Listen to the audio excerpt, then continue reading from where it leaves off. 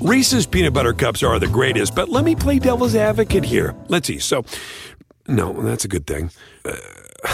That's definitely not a problem. Reese's, you did it. You stumped this charming devil. Want the same expert advice you get from the pros in the store while shopping online at DiscountTire.com? Meet Treadwell, your personal online tire guide that matches you with the perfect tire for your vehicle. Get your best match in 1 minute or less with Treadwell by Discount Tire. To get the Crime Writers on After Show right now, go to patreon.com/partnersincrimemedia.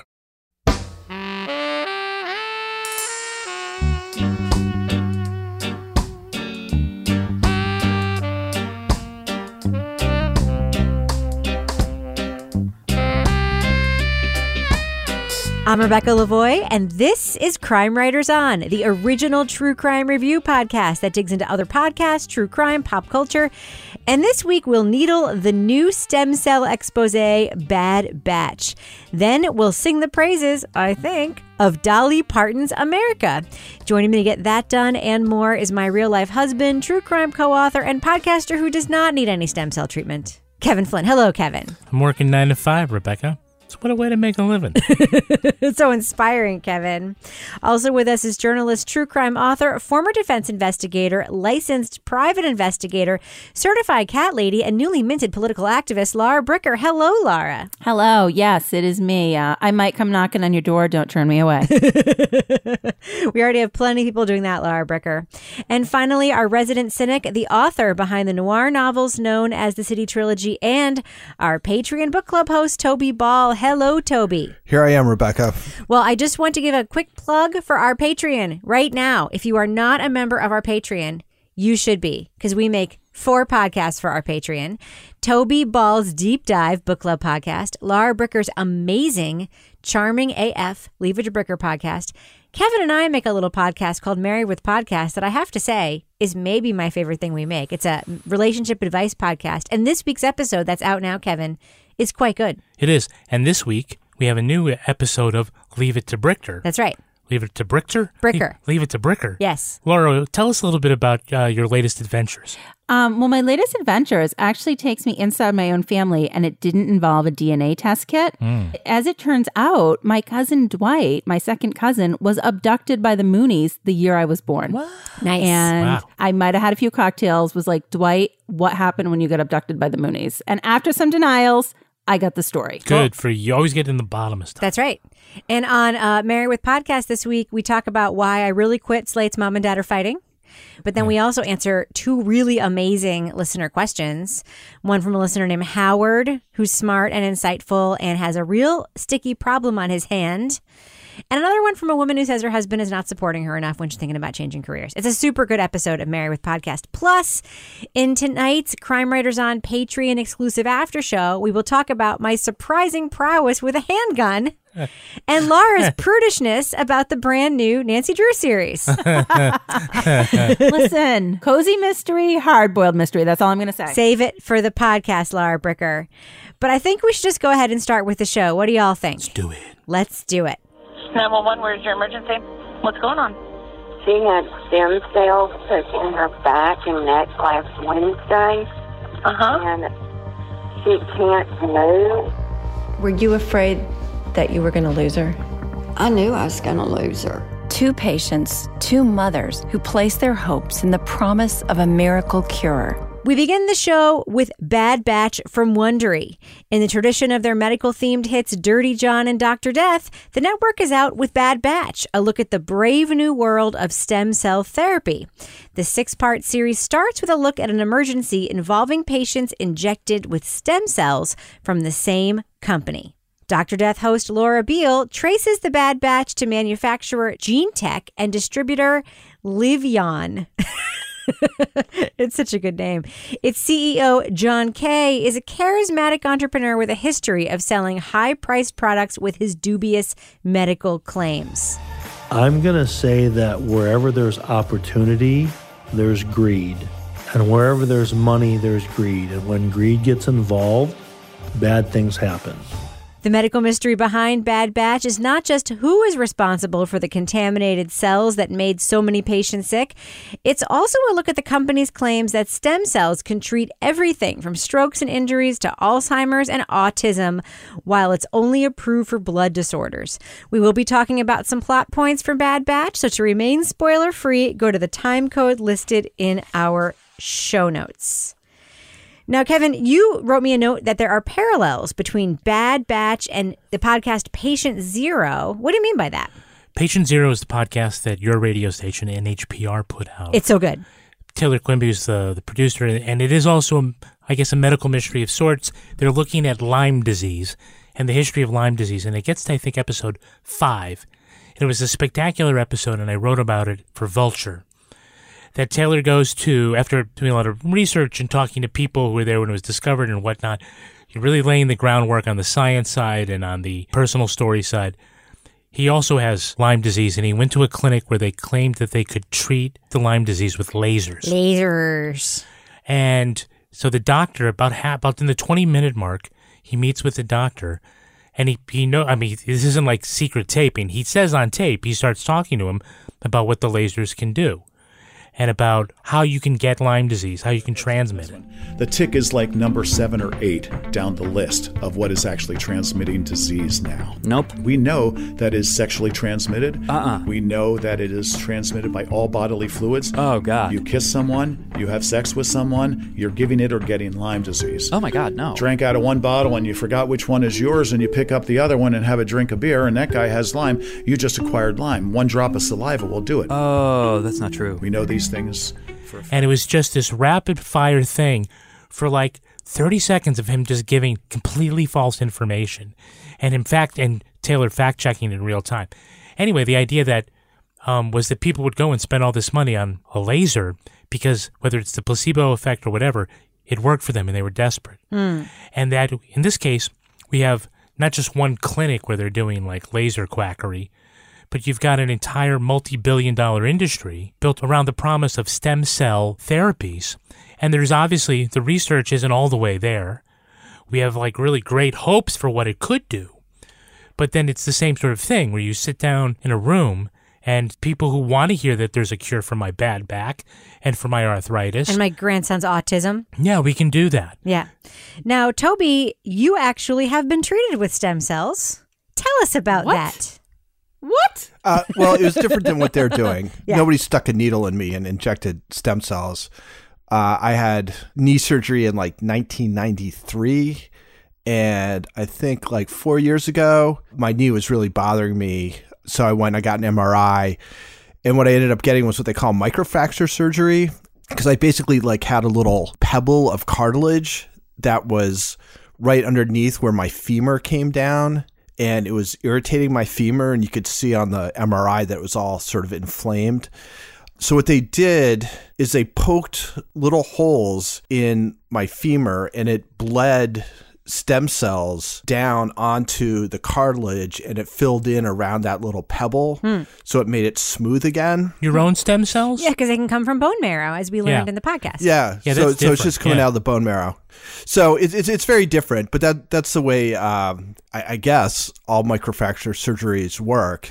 I did have one quibble with the podcast, and it's sort of set up in episode 1 over like the former controversy over stem cells coming from IVF patients. I'm like, no, that's not what the controversy was about. It was about abortions and stem cells coming from fetuses that were the product of abort, right? Again, well, the product rep was there in episode 4 saying, I came from aborted babies. Well, that happened later, but in episode 1, they had this whole setup about why stem cells used to be controversial and no longer are. And I'm like, that's not quite what happened. It's were they really from aborted babies? I thought they were from like zygotes. But there was a whole remember there was a whole political argument around stem cell treatment and abortion. I remember being like a whole thing. And she actually does interview some people in the podcast to allude to that, like people in Texas who were like, I remember it used to be controversial. But I think that's not true. I know, but I'm just saying they also didn't get into it.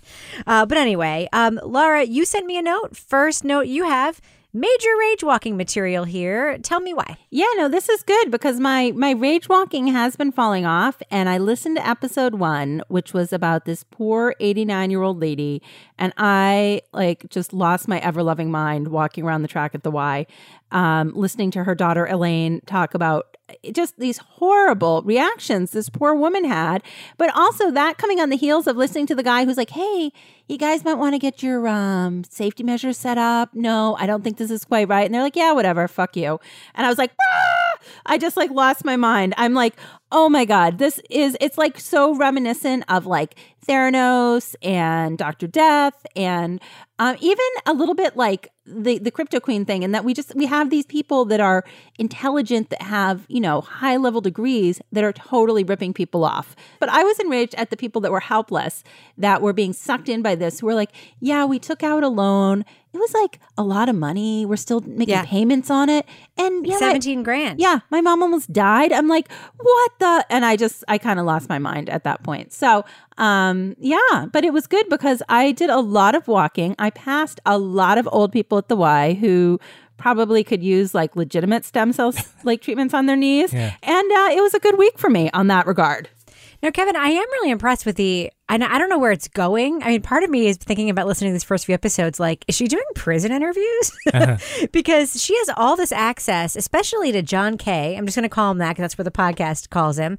But, he starts in episode 1. That's him, right? Whose mother has the burn on her hand? I think, yeah. Isn't it him? Yeah. And then he turns into a bigger character, and he's the head of this company that maybe, and according to government reports, is responsible for this bad batch. And by the way, I did do some Googling and looked at those reports, and their claims in the podcast seem to be wrong, that unopened bottles were found to contain the contamination. We're talking at the end of episode 4? Yes. When they're talking with that medical officer? Yes, but that's some unopened bottles were found to have the stuff. Anyway. That's what we call messaging. But don't you feel like they have, she went to his lab, got the tour with him, they've got really good access to him, and the podcast has done a good job showing us, sort of peeling back the layers and showing us he goes from responsible businessman to another kind that's of what character. I liked about the way they set this up, because when they bring him back in as the medical crisis of the contaminated stem cells is unfolding, I'm thinking why, isn't there a lawyer telling this guy not to come do this?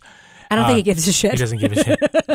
But he starts talking about how, he called everybody together and he felt we had to, act responsibly. And that's the kind of thing you want to hear from an executive. When they realize something's gone wrong, they want to take responsibility and move quickly and try to resolve stuff. And I talked to my mom, and I'm like, oh, he's a nice guy. And then as we go on further and further into the episodes, we find out this guy's a little shady. And then his stories just get kind of weirder and weirder. Mm-hmm. Which is, if we knew that up front, with all of this stuff would have immediately not rung true.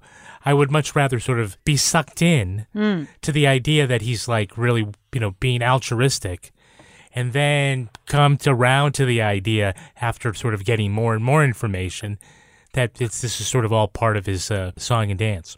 Toby, what are your thoughts on John Kay? As soon as they had that, he was talking about growing up, his parents getting divorced and going to his dad's place, and it's huge, and there's this awesome car, and everybody around him is rich, and he's just like, this guy's rich. And whenever he describes people, it's like, my really wealthy friends. 5 of my friends are billionaires. Some of my friends make upwards of $100 million a year. One of my friends who believes in me wholeheartedly, I shook his hand 3 years ago and said, this is what I want to do.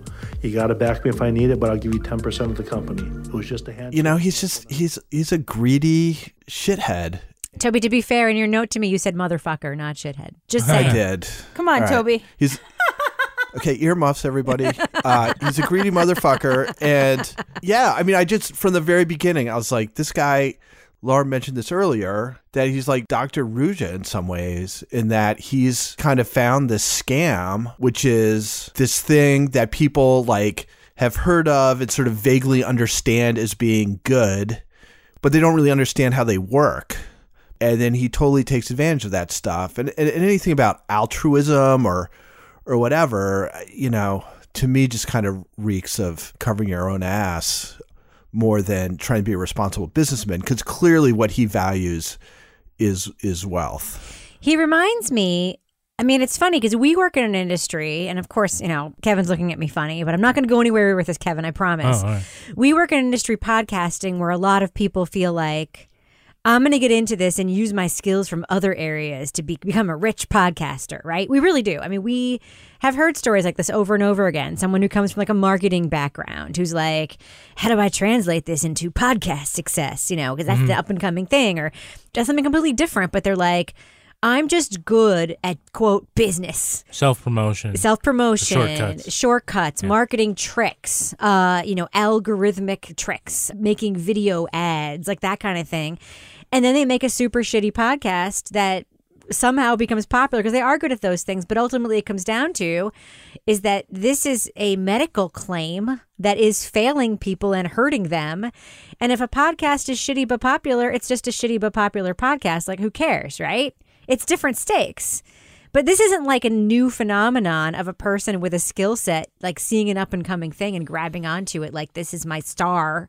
Didn't John Kay learn about stem cells by Googling all the terms? Yes, he did. Being self-taught. He couldn't pronounce the words. He's like, I couldn't pronounce these big fancy words. So I went to Google. I'm like, all right, well, there you go. Laura, I want to talk about the Lara Bricker of this podcast. Oh my God, I love her. Who is one of the first characters we meet, Elaine, whose mom, she and her husband really wanted to help. So they got her stem cell treatment so that she wouldn't be in pain. And they do seem like the kind of people, lovely people, who've put like her mom up in a house, like right behind their house. Like, they seem lovely, right? And as soon as they get an inkling because of a misfired text that this clinic knows that multiple people have been hurt as a result of treatments that they did, she goes on a mission to find out who they are. There were others, and they had to be close by. Elaine and her husband rushed to the hospital elevators, determined to search for the other patients, floor by floor. Her mother was in the ICU on the second floor, so they hit the button for 3. Just every floor would get off of would go straight to the nurse's station and would speak to whoever. And a lot of them don't want to give out information, so I kind of worded it like we were kin. That's the only way you could find out anything. Within half an hour, she found another patient, a man named Galen Denning. Laura, thoughts? I was like walking along, raging, and I was like, hey. Because at first I was like listening to this sort of sad story. I'm like, well, this really sucks for Elaine's mom. This is like horrendous. And they're talking. And then when Elaine intercepts the text and she's like, hey, I don't think this was meant for me. Hey, I wonder if they're in this hospital. Well, I'm going to get in the elevator. I'm like, yes, Elaine, this is exactly what I would do. And then HIPAA be damned. Whatever. It doesn't matter. She's just going to the nurse's station. Oh, is Mr. So-and-so here? We're looking for him. Oh, yeah, he's right down there. Hey, by the way, did you get some badass stem cells? Oh, I did. Yeah, okay. I'll be back. Like, I just loved her because I was like, honestly, without her going around that hospital, starting the ball rolling, you have to wonder, how long would it have taken for those people to make the connection that they were all contaminated by the same bad batch of stem cells? Like, because these people were not going to fess up unless they were forced. And I really think that she moved this along a lot faster. She's kind of my hero. I kind of love her. And that part I definitely was pretty excited about. Well, it seemed to me like the clinic also handled it poorly. I mean, if we're going to take the government at its word and say the bad batch came from John Kay's company, then the clinic isn't technically responsible. Although they did handle that medical emergency that Elaine's mom was going through very badly by not responding to all their phone calls and stuff.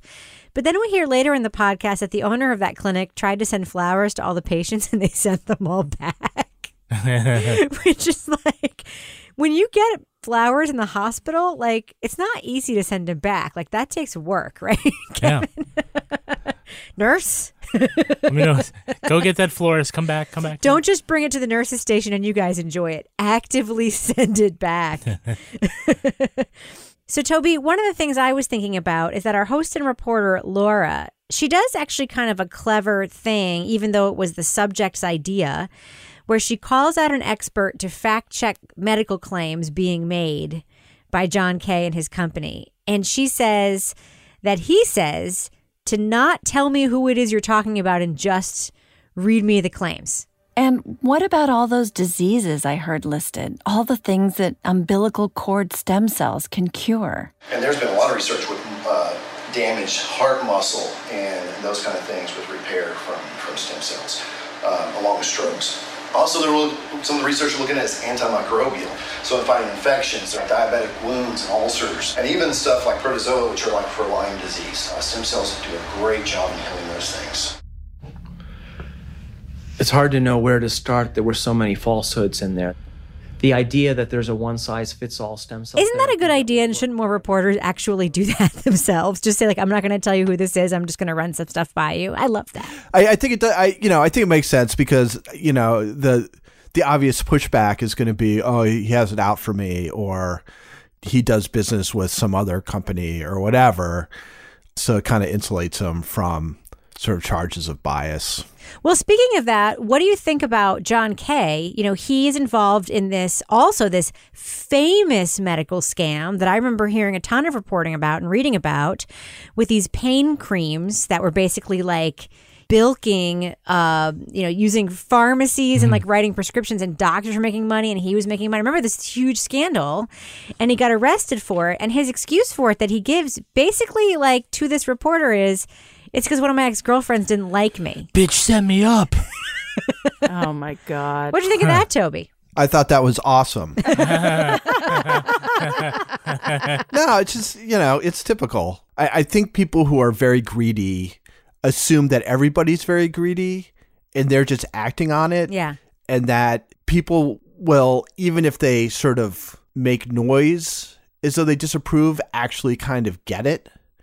And I mean, I think there's a whole thing behind John, like, being so open in this is that I think he thinks, like, people will be sympathetic to this. Yeah. Like, I'm just trying to make a buck. And who wouldn't, right? Who wouldn't? Right. So so I just kind of think that's his attitude is people will get this. I have the balls to actually go and do it, but everybody would do this if they were in my position. So, even if they make other noise, they're sympathetic. Laura, we hear in the podcast that doctors were sort of set up to make money in these, pain clinics, which, by the way, pain clinics are at this point kind of at the center of the opioid crisis, right? Like, people come in, they get these weird, like, injections of these, like, very heavy drugs in their spine and all this stuff. And then they, like, these pain doctors who work at these clinics that are not at hospitals are like really at the epicenter of the opioid crisis, right? Yeah. Chiropractors. Exactly. But you hear in this podcast that, this company is doing these like timeshare like seminars and then also these big conferences,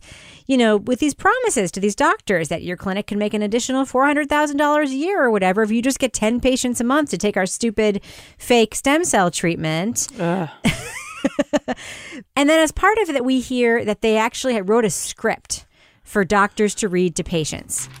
Hello, Mr. and Mrs. Name. I'm Dr. Last Name. Welcome to our office. Thank you for coming. Name. The purpose of today's visit is to make sure you belong here.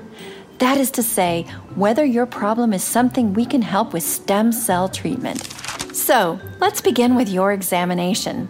Oh boy, do you feel that? That's inflammation. In general terms, that's not bad for representatives to give doctors talking points on how to sell different products or services. I think, though, that we know that the claims about what the stem cells can do are specious, that it makes it very difficult to hear it. There's always some sort of training, and because there is a bit of selling when you become a doctor as far as running your own clinic, just like there's a bit of being a businessman and a marketer. If you run your own practice. If you run your own practice, okay? So the writing of the talking points is not bad, but because what they're selling and using those talking points for, it isn't a good look. I think it's bad. I'm sorry. I thought it was bad. I think that when you go to your doctor, I know that they deal with pharmaceutical reps and all that stuff, but I also know like a huge part of medical care legislation passed in the last decade is about exactly this. It's about tamping down the influence of pharmaceutical reps on medical advice. Yeah. Ever get your teeth whitened? Once a million years ago. Did your dentist talk you into it? Nope. I went to a different dentist. I have to say, I do have a dentist's office that I love the hygienists, but they are always pushing things. Like, you're in the waiting room and they've got like a TV monitor where they're like, get the Invisalign. Yeah. Hey, fix your teeth. Totally. Hey, get your teeth But whitened. Laura, imagine you have like a spinal injury or you have like some sort of chronic pain. Yeah, that's why it's different. You imagine they're going to tell you what's good for you, right? No, I think it's fucking sketchy. And that's the part that really pissed me off about listening to this is like you're listening to the script and it wasn't like they were actually taking into account your personal situation. Or who you are. Or who you are. Or like whether or not you might actually benefit from this stem cell treatment. They're like, Rebecca, I heard you fell with your dogs. Your leg must really hurt. You know you could get stem cells. Oh, I don't care what you say, Rebecca. We're going to give you some fucking stem cells now.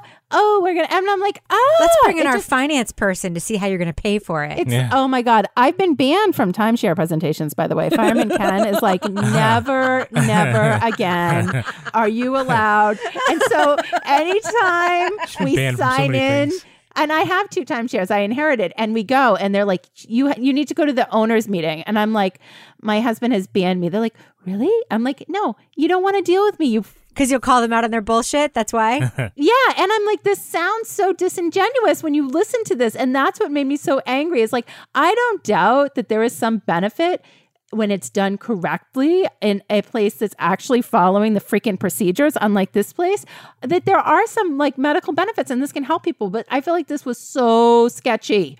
And I just was like, these people were being so taken advantage of. They're taking out loans for crying out loud.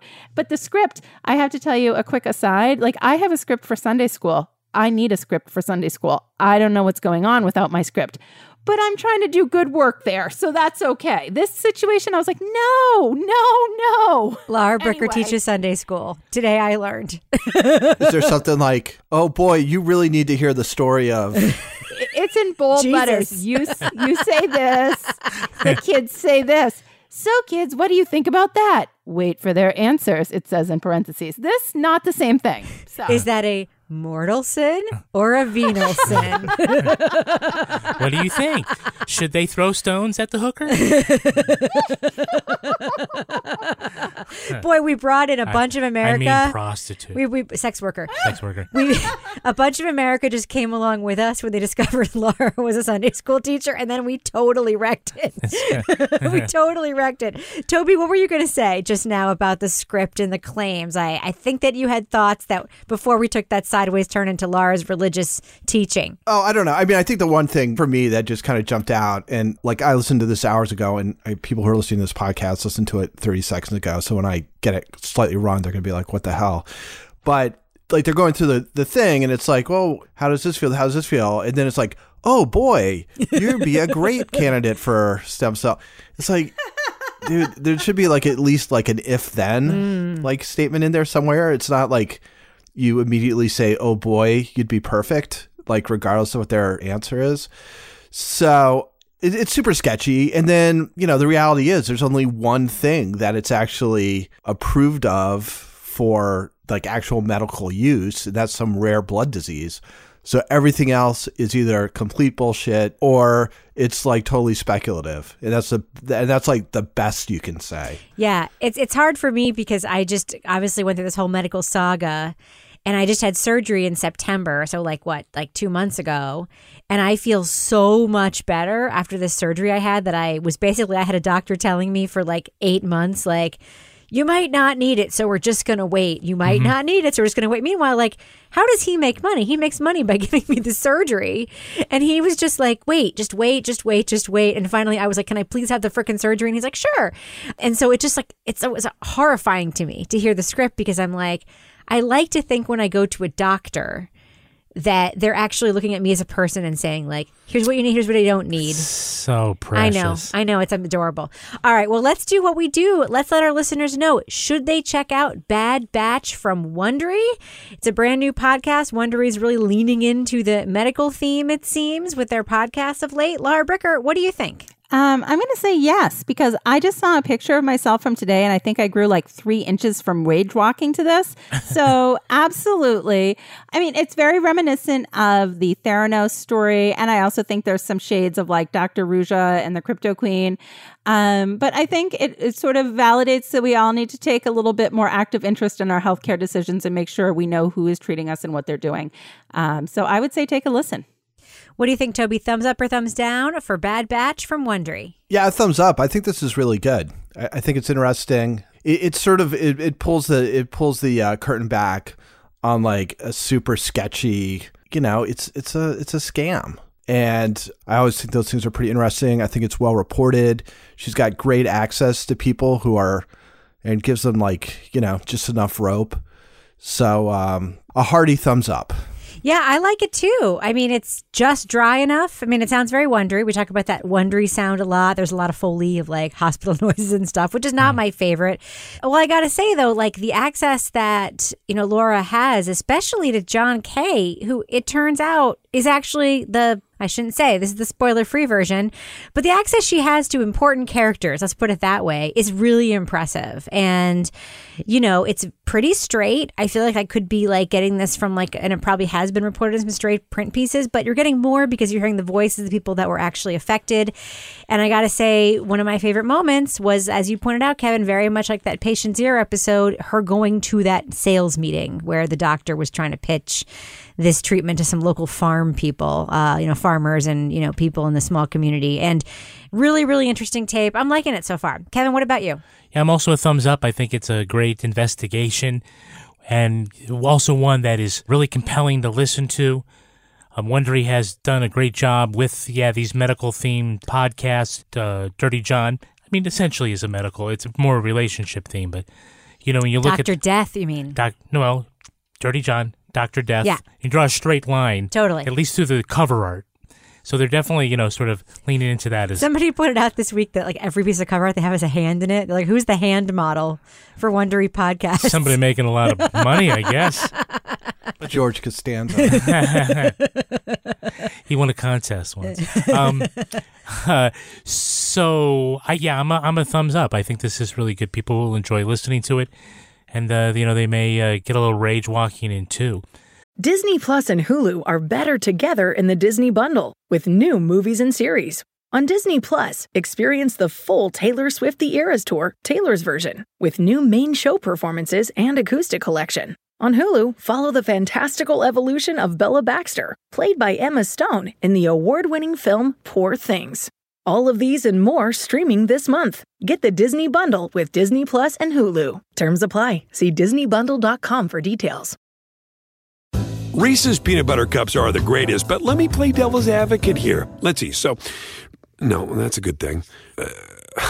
That's definitely not a problem. Reese's, you did it. You stumped this charming devil. Want the same expert advice you get from the pros in the store while shopping online at DiscountTire.com? Meet Treadwell, your personal online tire guide that matches you with the perfect tire for your vehicle. Get your best match in 1 minute or less with Treadwell by Discount Tire.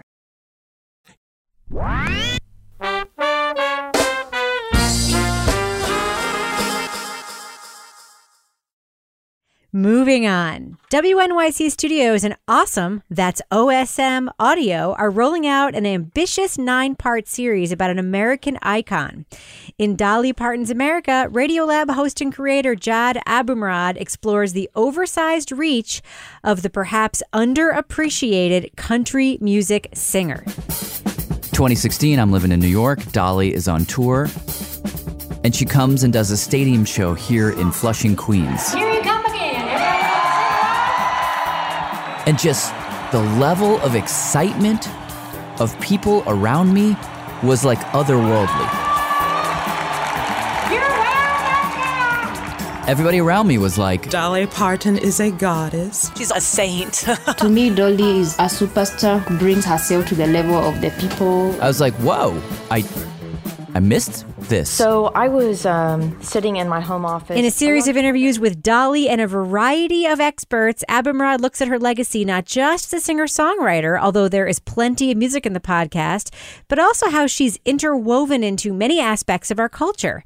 This includes her place as a reluctant feminist, a talk show punchline, an amusement park and hotel mogul, and a weaver of Americana nostalgia. I long to always stay attached to my home, to my family. That's a golden thread that keeps me tied to eternity. And I'm hoping that through me, people can go back and live it, because I'm still one of those people that's still active enough and important enough in the world to be able to tell stories that people are longing for. The show's thesis is that whether you're left or right, north or south, city slicker or cowboy, we are all united in our love of Dolly Parton. The podcast is a love letter to a woman who has transcended celebrity to become a true icon. We are going to be talking about plot points from season 1, the first few episodes of Dolly Parton's America. So to stay spoiler-free, go to the time code listed in our show notes. Kevin, did you think this podcast was just going to be a Jad Abumrad fanboy letter to Dolly Parton? Yeah, it was either going to be that or it was going to be 9 parts of like a Ken Burns thing, like going through every 8 years of her life in the chronological order. But I was really happily surprised that it wasn't that. In fact, when you get to episode 2, it is really the most sort of biographical one. And I was actually, really grateful for that episode. I was ended up looking forward to it, and it was done also very, very well. So any of these could be a standalone episode of Radiolab, looking at Dolly Parton. But so far, the 3 with this unifying theory of Dolly Parton as cultural icon, I think it works on a couple different levels. Well, I mean, the conceit of the podcast is that in 2019, that you would have a person that is beloved by gay people, by straight people, by Southern conservatives, and by left-wing pussy hat wearing activists, like beloved by all of them equally and all claimed by them. It actually is an interesting frame. Toby, what did you think of that frame in general, especially when we hear that early tape in episode 1 about Dolly Parton's big breasts just kind of being her defining feature and all we knew about her for so many years? Inevitably, People are always asking if they're real. And I would never. they'd start talking about her breasts. But I would give about a year's pay to peek under there. They'd joke about her breasts. But then she would make an even better joke about her breasts. do you know what's worse than a giraffe with a sore throat? And they said, no what? And the answer is Dolly Parton with a chest cold. So the breast thing is brutal. And it's a little bit jarring to hear that, because that would obviously not fly now. But that was something that sort of, it's not exactly superficially defined her, but it was like kind of a surface level image of her.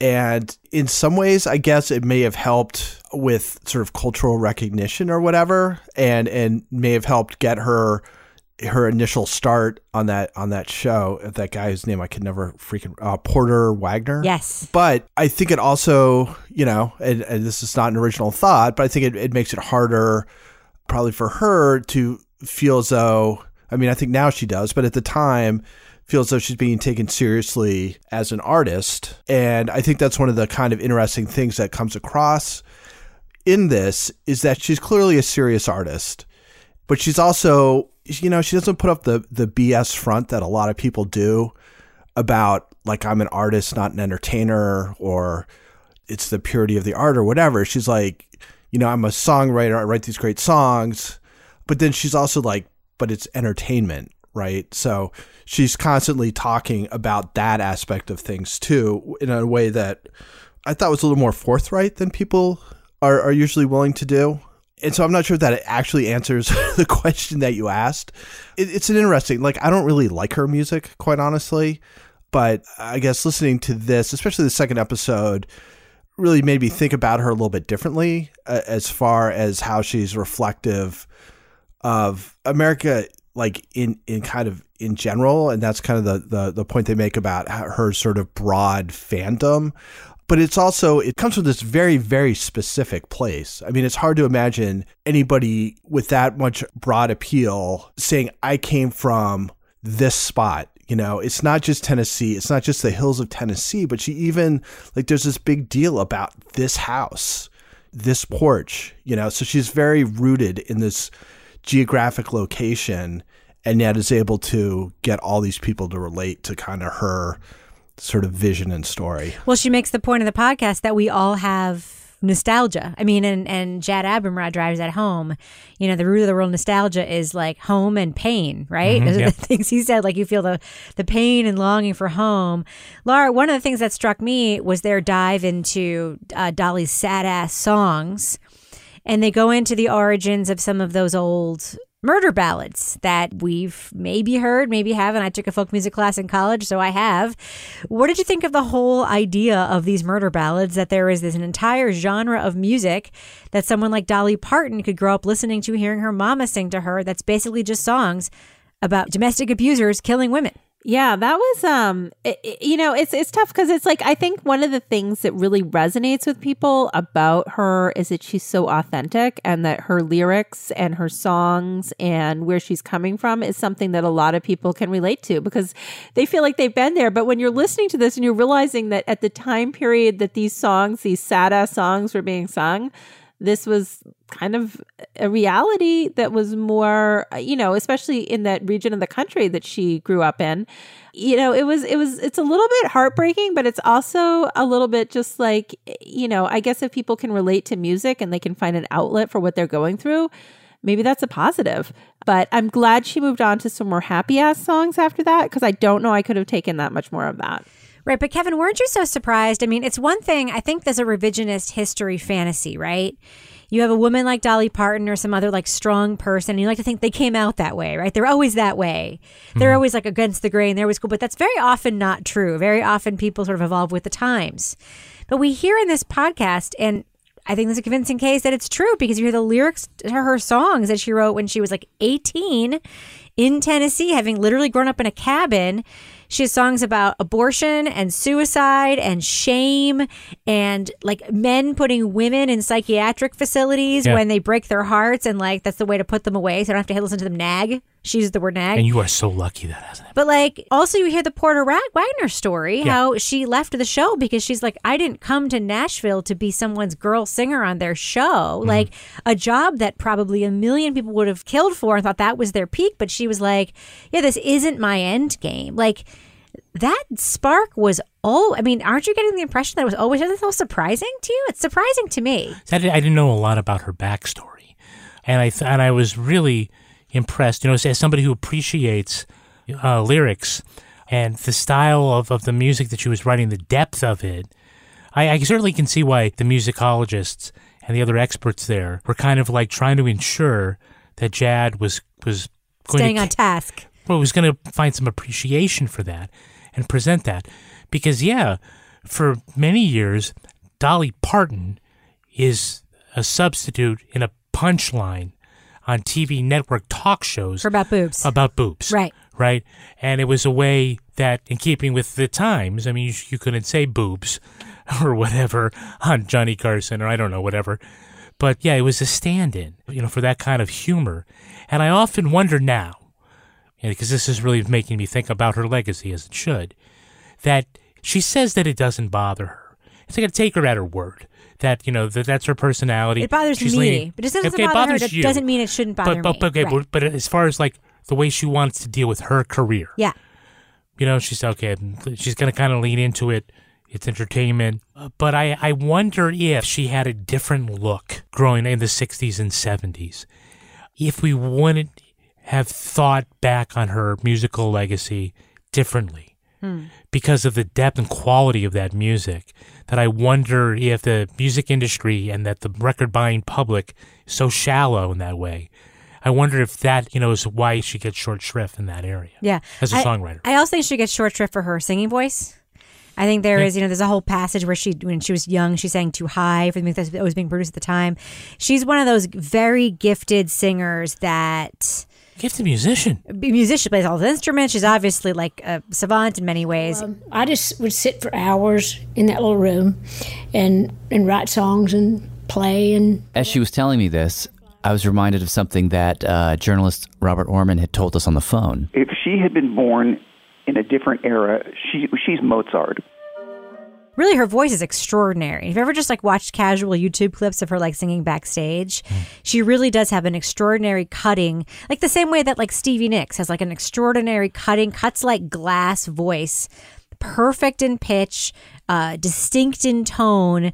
And I know this is sort of about the songwriting, but the delivery matters like a lot. 'Cause I can see the light of a clear blue morning. There is a beautiful, I'm going to be careful just to be transparent with our audience about playing a lot of clips that involve music in our show, because although Dolly Parton's America had permission to play protracted clips of music, we are reviewing the podcast, not Dolly Parton's music. But there is a amazing remix at the end of episode 1 that one of their music people did of just Dolly Parton's voice. I just want to play a little clip of that sound.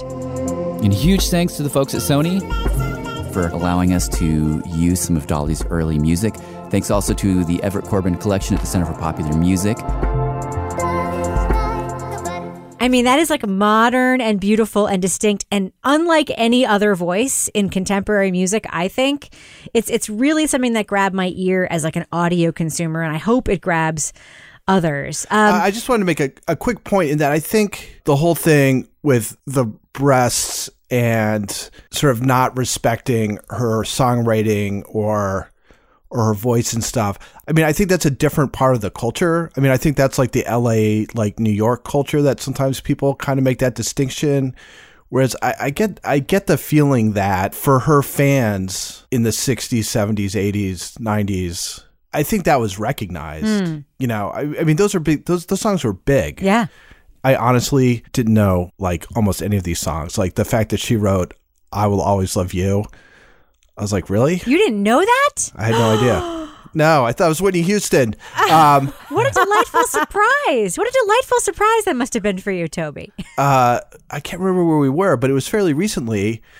And my wife was like, oh, it's Jolene, you know? And I'm like, what the fuck is this? So I think there was like where Johnny Carson was like making lewd jokes and stuff like that. I mean, I think there was a lot of people who, you know, looked at her as like a music superstar and not necessarily this kind of cartoonish figure that she was portrayed by people who are sort of outside of the country music realm.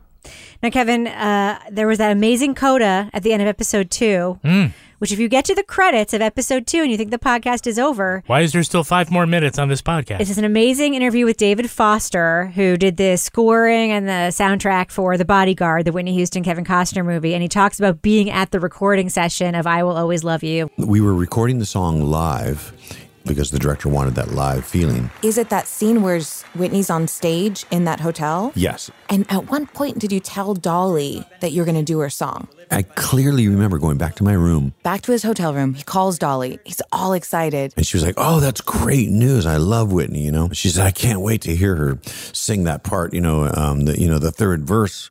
And I'm going like, third verse?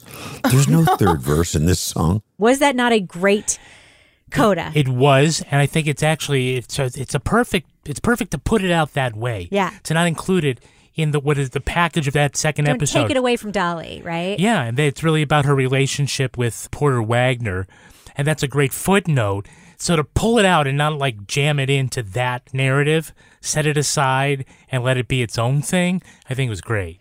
And I love that they call it the boom and I. We call it the boom and I moment. Boom and I. It's the boom and I moment, right? Boom and I. The boom and I. Laura, what did you think of Dolly's relationship with Porter? I thought that was a really interesting part of this podcast because, you know, in the beginning when she first gets the job with him, you're thinking like, this is great. They tell her how much she's going to make. It's more money than she's ever had in her life. But then it was a really complex relationship. And I felt like it really helped sort of bring her story forward in a way that like I didn't know. And I really felt like it was just listening to how the dynamic shifted as she became more popular and as she became more confident in her own abilities. And then he seemed to be a little bit threatened by that, but that she was just like, no, you're not going to walk on me. And I appreciated her quick little witty comebacks when he would try to sort of overshadow her a little bit. But the part that really struck me was listening to, you know, she leaves him, she writes Whitney Houston's song, Toby. You mean Dolly Parton's song? Yeah. And she sings Whitney Houston's song for Toby, for Porter, when she's leaving. But the part that I just really, I don't know why it affected me so, was hearing like when he was dying and he was on hospice care. And she went and she sat with him and she was like one of the last people to be with him. And I felt like that said so much about her character and the type of person she was. I don't know, that particular part of the story really helped bring not only like that whole relationship full circle, but also, shed a little bit more light to me on just sort of, there's more to her than I realized, based on sort of the stereotype that you've had sort of shoved at you all these years. Like that, I thought that was really interesting. I thought it was interesting that after he sued her for $1 million, which is the kind of thing that would seed a grudge forever, she paid him back over time, and then after he died, bought his company and gave it to his kids.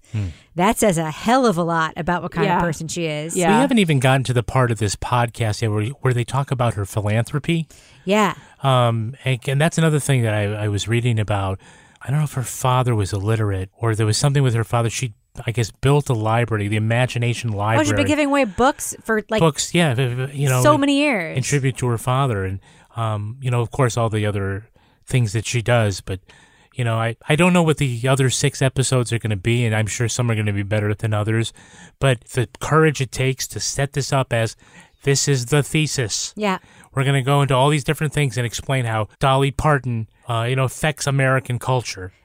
You might grin thinking about it, but he's delivering the goods. She bought a whole mountain and built an amusement park and a bunch of hotels. Yeah. An amusement park that's visited by millions of people. As a legit economic development project. Yes. Yeah, that's something and it's popular. It's not a joke. It's actually popular. And Laura's going to go there with Flat Toby, right, Laura? Yeah. So I know Flat Toby and I are going to take some big adventures. And I was listening to, what was it? Like their 4th grade field trip. And so today I was at our New Hampshire State House and I saw some kids on their 4th grade field trip and they went in the governor's office. Well, down there, you go to Dolly World when it's your 4th grade field trip. And I think that could be, because I don't think I'm ever going to get Toby Ball to go with me to Dolly World.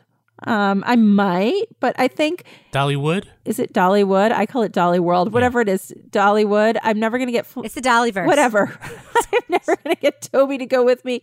But Flat Toby is ready for the adventure, and I think that we can all get behind that. I've been down there. I haven't been in Dollywood, but I've been I was going to say, you haven't been there. I've been to Pigeon Forge and Gatlinburg and that whole area a few times. Did you see the smoke? It's the Smoky Mountains. Yeah. It's just, it's cool. It's a cool place. I just have that little moment where Jad Abumrad describes why the Smoky Mountains are called the Smoky Mountains. You see beauty when the blue smoke's rising. You can feel it when the eagles fly. Apparently the smoke is the forest exhaling. At the end of a day of converting sunlight into energy, what the trees will do is open these little doors in their leaves to let out the byproducts of photosynthesis. That stuff gets out into the air, water clings to it, resin will cling to it, and then it just creates this blue haze.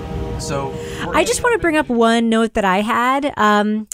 Does anybody besides me 100% blame Rush Limbaugh for the fact that women who are actually feminists don't like using the word feminist to describe themselves that way?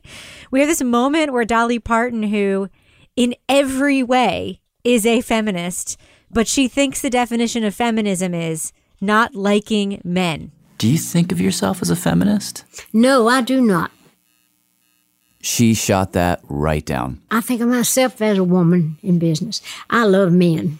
And I really, because I have a dad, have all those brothers, all my uncles I loved, my grandpas I loved, and I relate to them. And I write a lot of songs about women because I am a woman, or I just write songs that women experience. But I write a lot of songs for men. In fact, I've had hit songs, by men. I write. Toby, is that Rush Limbaugh's fault, or is it just me that thinks that? I don't know if you can put it totally on Rush, but it's that mentality, definitely. It's poison the word. Well, that's more like a late 60s... Feminazi, though? That's a Limbaugh word. Yeah.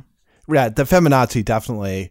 But I think that's part of the thing, though, right? Is that she comes off as being culturally fairly conservative, while at the same time, and I think maybe this is the way they put it in the podcast, like having a lived feminism rather than a proclaimed feminism.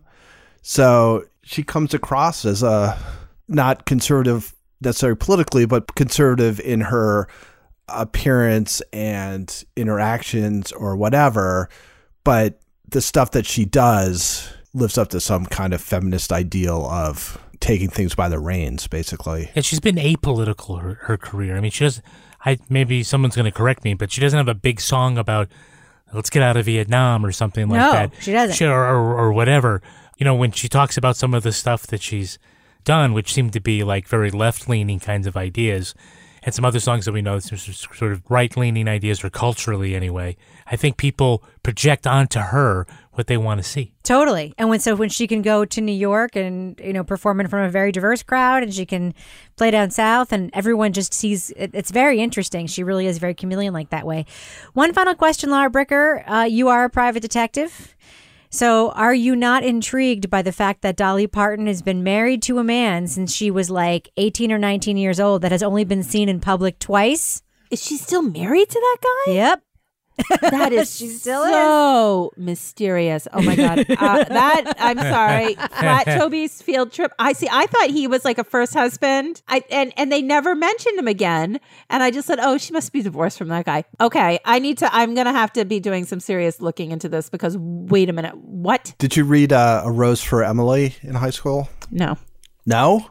Toby, you thought that Whitney Houston wrote I Will Always Love You. Who are you to like poo-poo people's understanding of the culture? No, I just, did you guys read A Rose for Emily? No. Spoiler alert for people who want to read it, but it's about a woman it's in the South, it's Faulkner, and she's like wooed by this guy, like she's a single woman, and then he like kind of disappears and they feel like she's been jilted at the altar.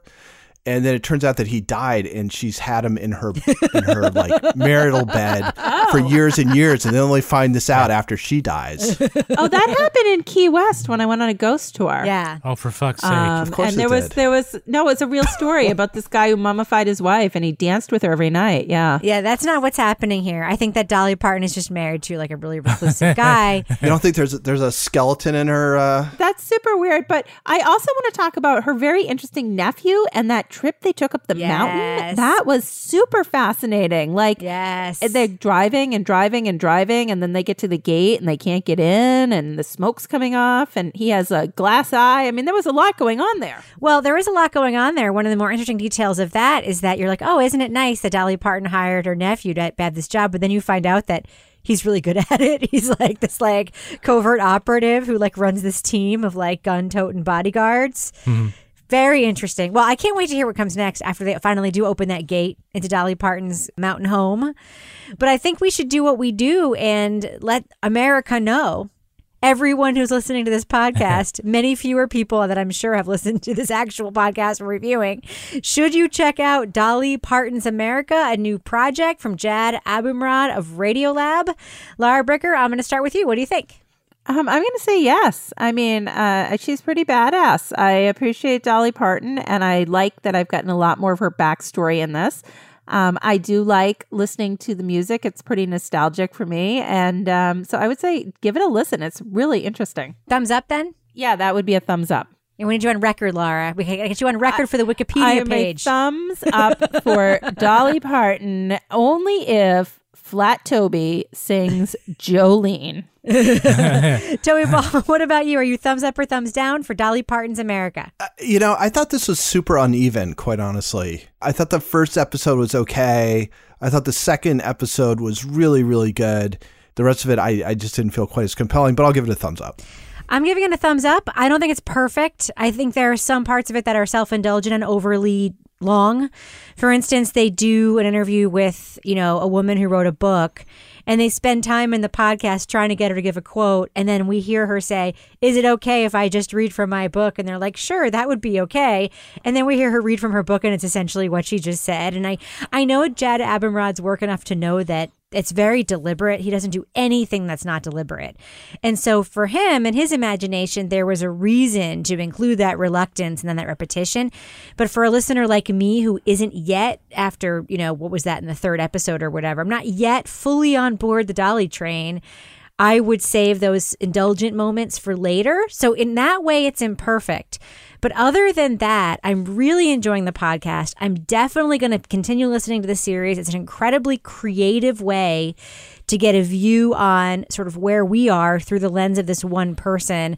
I hope it doesn't continue to go down these very specific rabbit holes and maybe kind of gets into, like you said, Kevin, philanthropy, sort of like other big themes that are tensions in our culture that Dolly Parton has a way to sort of tell that story. But I'm really enjoying it so far. So for me, a big thumbs up. What about you, Kevin? I am a thumbs up. I started thinking about this in comparison to, say, something like Missing Richard Simmons, a Celebrity Profile, and it's set up a lot differently. Like I said, it's not a very chronological thing, and it does sort of explore more about themes than about historical incidents. Episode 2 sort of being an exception to that. But I think it's really interesting. I think, like, when you said we were going to do Dolly Parton's America, you were like, why are we doing that? I was that? like, what? And I'm sure a lot of people looking at the show notes for this podcast are like, they're doing what? We review podcasts, Kevin. I know, but like, why? Because it's a really good podcast. It's important. I think that it does a very good job of explaining someone who I knew about but didn't really think about. Yeah. And so, in that sense, good job of sort of opening my mind and my appreciation for who Dolly Parton is and what she means. And, I think that they're doing like an excellent job, everything from sort of explaining her political leanings and how we see them to, the fact that people will still, love her so much that they will go to an amusement park to see a replica of the home that she grew up in. Disney Plus and Hulu are better together in the Disney Bundle with new movies and series. On Disney Plus, experience the full Taylor Swift The Eras Tour, Taylor's version, with new main show performances and acoustic collection. On Hulu, follow the fantastical evolution of Bella Baxter, played by Emma Stone in the award-winning film Poor Things. All of these and more streaming this month. Get the Disney Bundle with Disney Plus and Hulu. Terms apply. See DisneyBundle.com for details. Want the same expert advice you get from the pros in the store while shopping online at DiscountTire.com? Meet Treadwell, your personal online tire guide that matches you with the perfect tire for your vehicle. Get your best match in 1 minute or less with Treadwell by Discount Tire. Walmart Plus members save on meeting up with friends.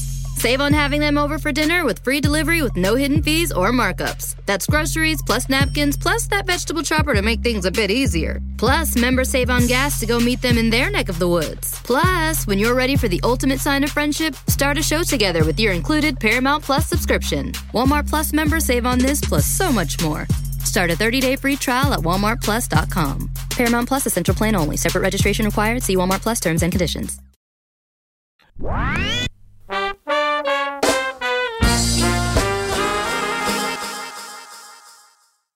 Now it's time for my favorite part of the podcast, a little something I like to call the crime of the week.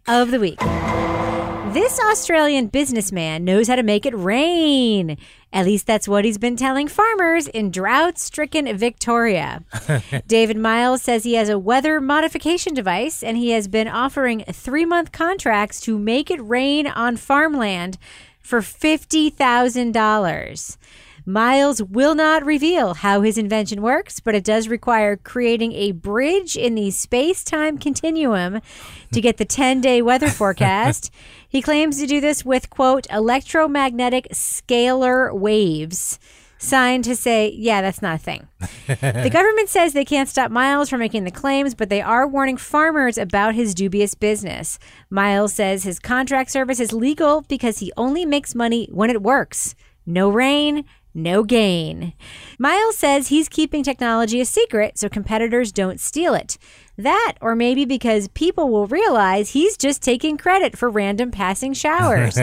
But fear not, Australian farmers. If you are still interested, Partners in Crime Media will offer you a Make It Rain contract at half of his price, and we guarantee the results will be exactly the same as Miles. That's right. Just call that bleed bag line. That's right. So, panel, selling rain seems like a very solid business venture. What else is this inventor going to sell? What do you think, Laura Bricker? I'm going to go with the obvious, sunshine. You get both packages. Once the rain is done, you need a little sunshine to get the crops going. That's true. What do you think, Toby? What do you think this inventor is going to sell next? 10 to 12,000 stem cells. Oh, obvious choice. Very good. Very good. What do you think, Kevin? What do you think this adventure is going to sell next? Iced Eskimos, of course. That sounds about right. All right, we should probably wrap it up on that note. But before we do, Laura Bricker, do we have a cat of the week this week? Oh, we have a cute little kitten. I was going to do the dog I met today. I met a dog named Toby today. Oh. Save it for next week, Laura. But who's the cat you were going to do? The cat this week is from our listener, Krista Correa.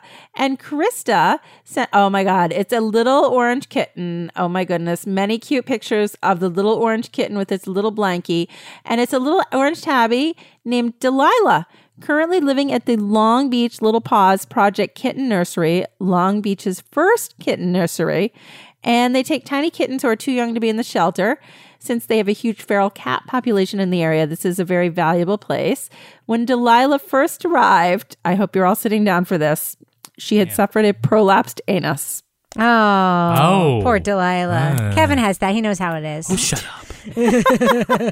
Fortunately, she's gotten great care and is doing well. She's been taking pictures of Delilah each time she volunteers to see how she's grown. And when she's big enough, she'll go back to one of the regular rescues to be adopted. So anyone that is local to this area, you can go volunteer or go adopt Delilah because she's so cute. And now her butt is all straightened out. So the prolapsed anus, is that the tasty one? Oh, stop it. Jesus. All right, Laura Bricker, if people want to send you their dogs to be cat of the week next week, how can they find you on Twitter? At Laura Bricker on Twitter. And Toy Ball, people want to reach out to you to just laugh and laugh and laugh and laugh that you thought Whitney Houston wrote, I Will Always Love You. How can they find you on Twitter? See, I don't know if I thought she wrote it. I just thought it was her song. But regardless, they can reach me at TobyBallNH. See what happens when you play basketball all the time and don't engage with pop culture. Kevin Flynn, if folks want to reach out to you on Twitter, how can they find you? I'm at Kevin P. Flynn. And if you want to follow me on Twitter or Instagram, you can find me at Reb Lavoie. And you will love me on Instagram if you love photos of dogs and Kevin sleeping. You can also follow the show on Twitter at Crime Writers On. And I encourage you to join our amazing community. It really is amazing. In our official Crime Writers On Facebook discussion group. It's really, really great. Honestly, everyone there is rad.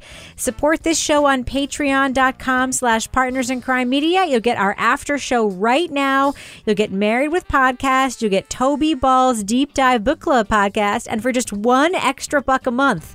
That's right. If you join at the $6 level, you will also get Laura Bricker's Leave It to Bricker podcast. That's 4 extra podcasts for $6 a month. It's a good deal. Our theme song was performed by the New York Ska Jazz Ensemble, starring Rocksteady Freddy, and used with their permission. This show was recorded in the Yoga Loft above the Bodega in Bay St. Louis, Mississippi studio, formerly known as Studio C, the closet in our basement that contains exact replicas of the quilts we all had as children. On behalf of all the crime writers, thanks so much for listening. We will catch you later.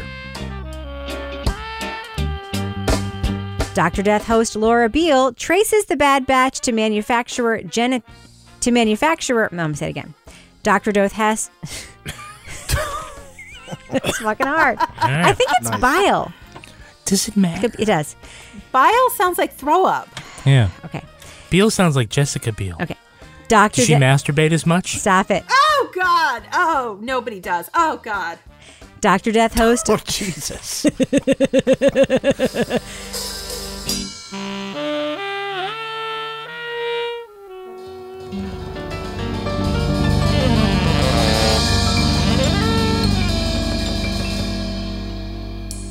Partners in Crime Media.